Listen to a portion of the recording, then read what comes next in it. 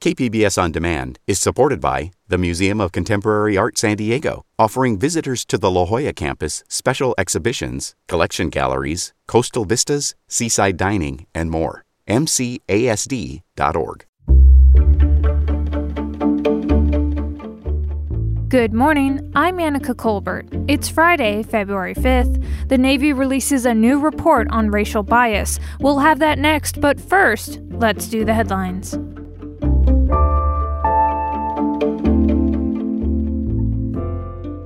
Scripps Research and the company IAVI announced a breakthrough in curing HIV. They say a new HIV vaccine was successful in its first clinical trials. The trial results mark a big step in what has been a 40-year journey to find a cure. There were a couple thousand open COVID-19 vaccination appointments at the downtown Superstation yesterday. The site is run by UC San Diego Health with support from the county. County officials say they have the infrastructure to deliver 20,000 total vaccines a day, but they only have the supply for half of that. This as San Diego County public health officials reported more than 1,500 new COVID-19 infections on Thursday and 55 additional deaths. Judge David Carter held a hearing from a folding table and chair outside a shelter in Los Angeles' Skid Row on Thursday. The case he's presiding over is accusing the city and county of Los Angeles of failing to address the homelessness crisis or the desperate conditions homeless people face. Judge Carter says he held the hearing by Skid Row because he worries people are, quote, not seeing and feeling the reality on the ground. From KPBS, you're listening to San Diego News Now. Stay with me for more of the local news you need.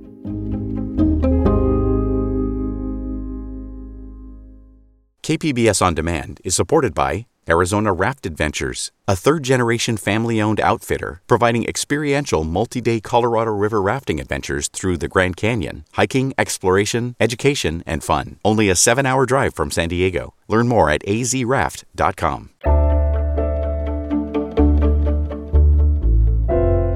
The Navy has come out with its long-awaited report on racial bias. Task Force One Navy was created in June, after the death of George Floyd at the hands of Minneapolis police.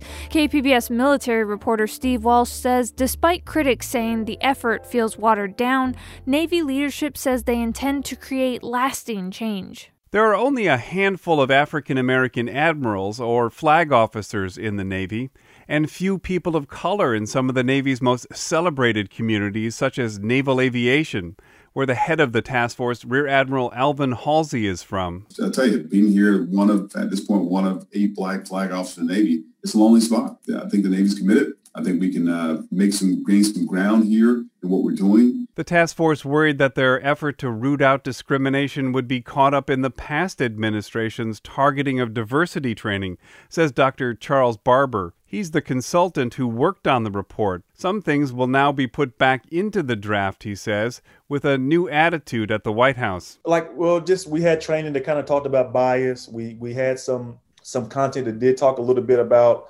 the concepts of white privilege and how discussions center around, white privilege. So those are the things that we want to put back in. Critics say the report stresses inclusion and diversity, but didn't look more directly at overt racism. John Clark is a recently retired commander who writes about his experience as an African American in the Navy. To me, what was disappointing, what was not in the report. There was not a direct discussion of de facto racism and segregation, of the current state of the Navy and why we are where we are. A recently released 2017 Pentagon survey showed roughly 1 in 5 sailors and officers experienced racial or ethnic discrimination or harassment that year, more than any other service. Clark says the Navy's process for filing discrimination complaints is broken. We have people in our services that don't want racism in our ranks, and they are willing to step up and root it out and speak up. But at the same time, you have some other people, mainly older white men, that want to retain that position of power. Unlike a similar report at the Pentagon level, the Navy didn't address hate groups in the ranks. The report did look at reforms in Navy justice, but didn't recommend specific changes. In the early 1970s, during a period of racial unrest in the country and within the Navy itself, the head of the Navy, Admiral Zumwalt, is credited with a push to better integrate women and people of color into the service. Barber, the Navy's consultant, admits that many of the reports that followed have sat on the shelf, but he plans to stay on to administer their findings, which are based on dozens of focus groups held behind closed doors with sailors. We need to be able to continuously diagnose these things, look at those gaps, and prescribe get well plans. So we're continuously looking at culture over time, so that way we can continuously make some progress. We don't want to keep talking about this stuff years and years from now. Rear Admiral Halsey, the leader of the task force, says a top priority now is to bring in more people of color and women into leadership roles. It's not a one and done. So imagine every 6 months, this issue is not going to go away. It's going to be embedded in our training throughout the life of a sailor, and our senior leaders are being constantly engaged and pushing the levers on this. And he says the problems won't go away because of a change in administration or the recent confirmation of the first African-American Secretary of Defense. For the Navy, it's all about readiness, he says. People who cannot trust one another cannot easily come together when it comes time to fight. That story from KPBS military reporter Steve Walsh. This story was produced by the American Homefront Project, a public media collaboration that reports on American military life and veterans. Funding comes from the Corporation for Public Broadcasting.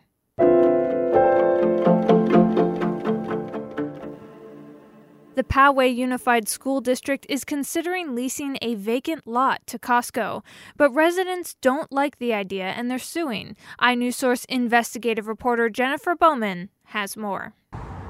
The 27-acre lot at Camino del Sur and Carmel Valley Road is surrounded by homes, a church, and not much else. Years ago, the land was set aside for a future middle school. Now, Poway Unified says leasing the land to Costco instead would help the district's multi-million-dollar deficit. But residents say they haven't been included in the process. You don't do this to your constituents and to the community and not be responsible or not communicate with them about it. Gianni Nguyen is part of Protect Our Community Now. The nonprofit formed to oppose the Costco deal and says the retail giant's offer undervalues the land. The group also filed a lawsuit accusing the district of violating the state's open meeting law. Poway Unified declined to comment on the litigation, but told iNewsSource they're working to keep residents informed. David Snyder, head of the First Amendment Coalition, says that's what public agencies should be doing. They're acting as representatives for the public.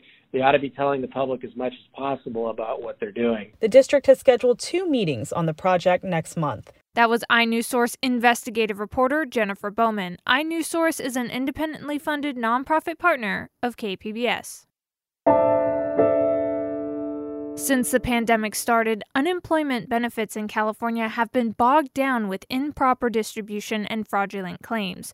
KPBS reporter Jacob Ayers says state lawmakers recently announced plans to fix things. Assemblymember Lorena Gonzalez was one of 9 assembly members who came together Thursday to unveil a package on reforming the state's Employment Development Department. Gonzalez proposed a bill called AB 74 to expand options for people to receive their benefits in forms other than Bank of America debit cards. They should continue to be able to have that direct deposit, cut out the middleman if they so choose. If they choose to have the Bank of America debit card, that's fine. And if they choose to have a paper check, they should be able to have that choice as well. Since March of 2020, the Employment Development Department has paid more than $11 billion in claims to people who didn't verify their identity, which the department says is likely fraud. And that story from KPBS's Jacob Ayers.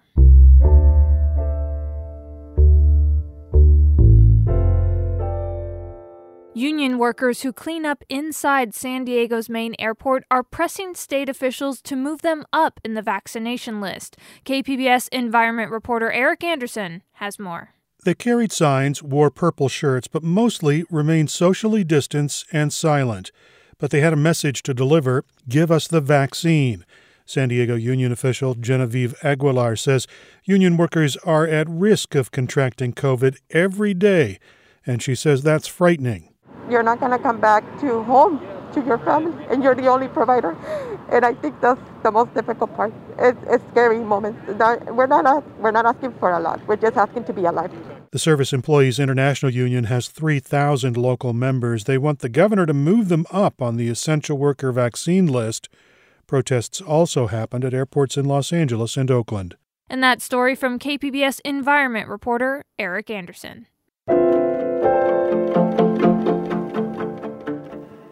Some big changes are coming for people who inherit property from their parents and grandparents, and it's all thanks to Proposition 19, approved by California voters last November. KPBS's John Carroll has more. If you're going to leave your home or business to your children or grandchildren, February 16th is an important date to keep in mind.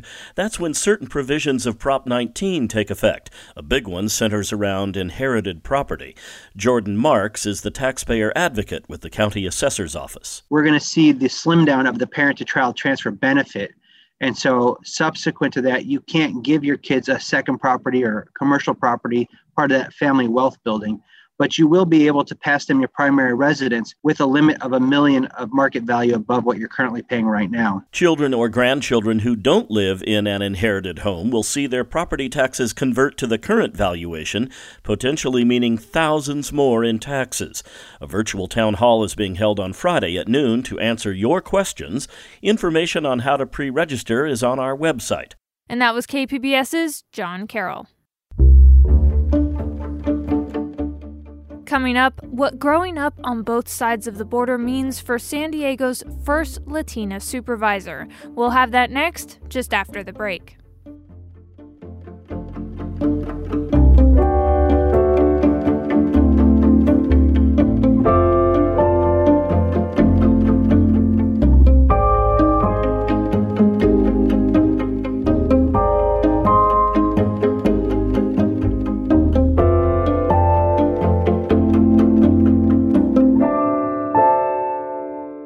KPBS On Demand is supported by the University of San Diego, offering professional and continuing education courses in the areas of business, education, healthcare, and engineering. For enrollment opportunities, visit pce.sandiego.edu.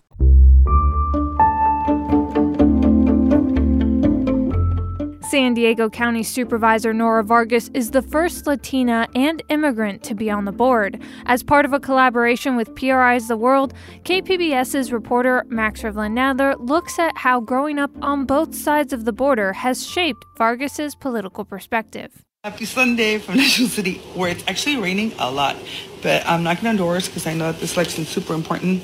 Nora Vargas walked in the rain in National City, going door to door asking people to support her campaign.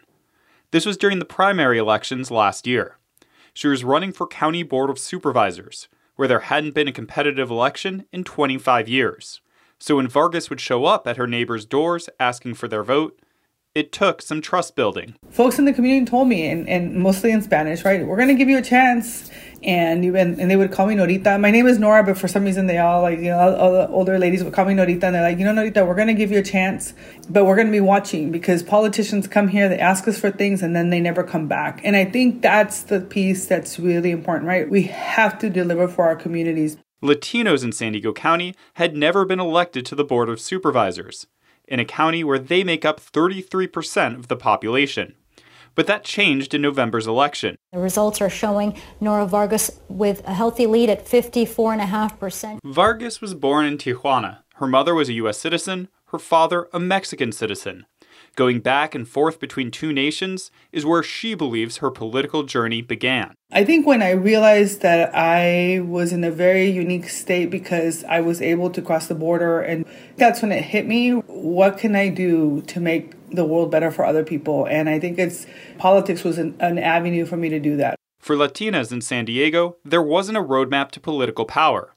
So Vargas had to look elsewhere. To be a Mexicana, a Latina, and then later on, what my friends would say, an honorary Chicana, I really count my blessings that I grew up in a family where going out away to college was actually encouraged, that I needed to see the world. Watching her own mother work in local nonprofits and her grandmother run a cross-border business, she told me they were unintentional feminists, a perspective she brought to a Jesuit university in San Francisco. Having those conversations about what feminism was and what women's rights were, and then me trying to figure out, well, what does that mean to communities of color and for people who don't have access or opportunities? Vargas found a place at Planned Parenthood, where she eventually became an executive. You know, I was a patient at Planned Parenthood. In my household, we didn't talk about sex or sexuality, reproductive health.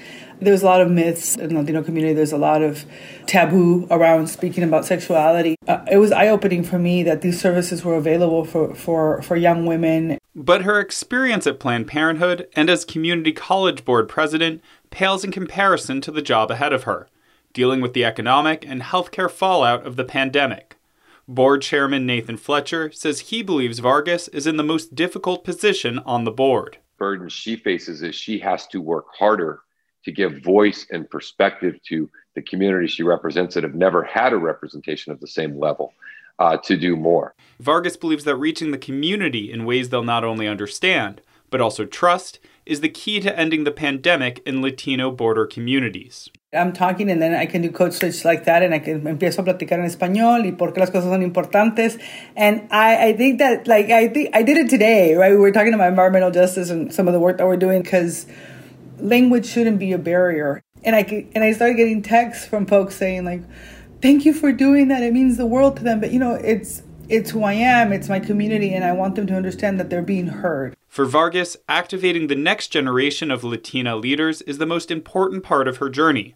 She's hired several young community organizers to work for her. I really want to make sure that it's not as hard as it was for me. My commitment is to try to make sure that the system is really shaken so that the opportunities are there for women and communities of color to rise. That story from KPBS's Max Rivlin-Nadler in collaboration with PRI's The World.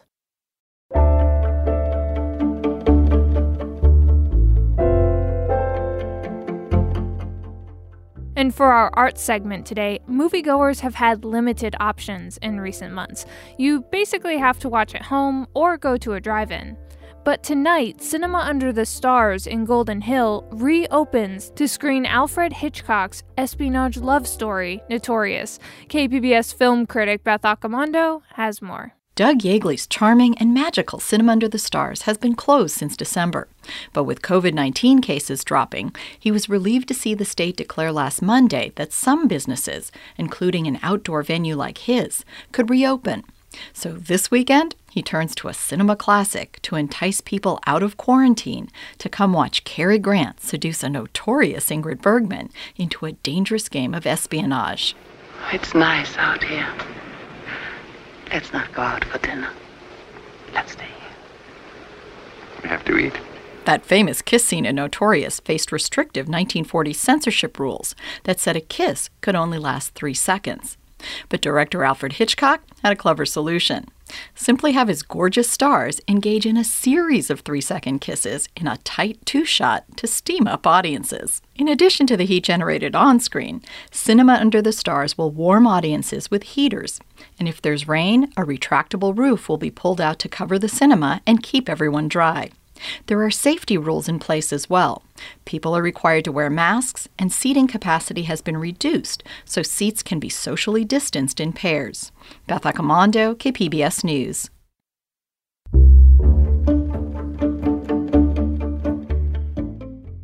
And that's it for the podcast today. Be sure to catch KPBS Midday Edition at noon on KPBS Radio, or check out the Midday Edition podcast. You can also watch KPBS Evening Edition at 5 o'clock on KPBS Television. And as always, you can find more San Diego news online at kpbs.org. I'm Annika Colbert. Thanks for listening, and have a great weekend.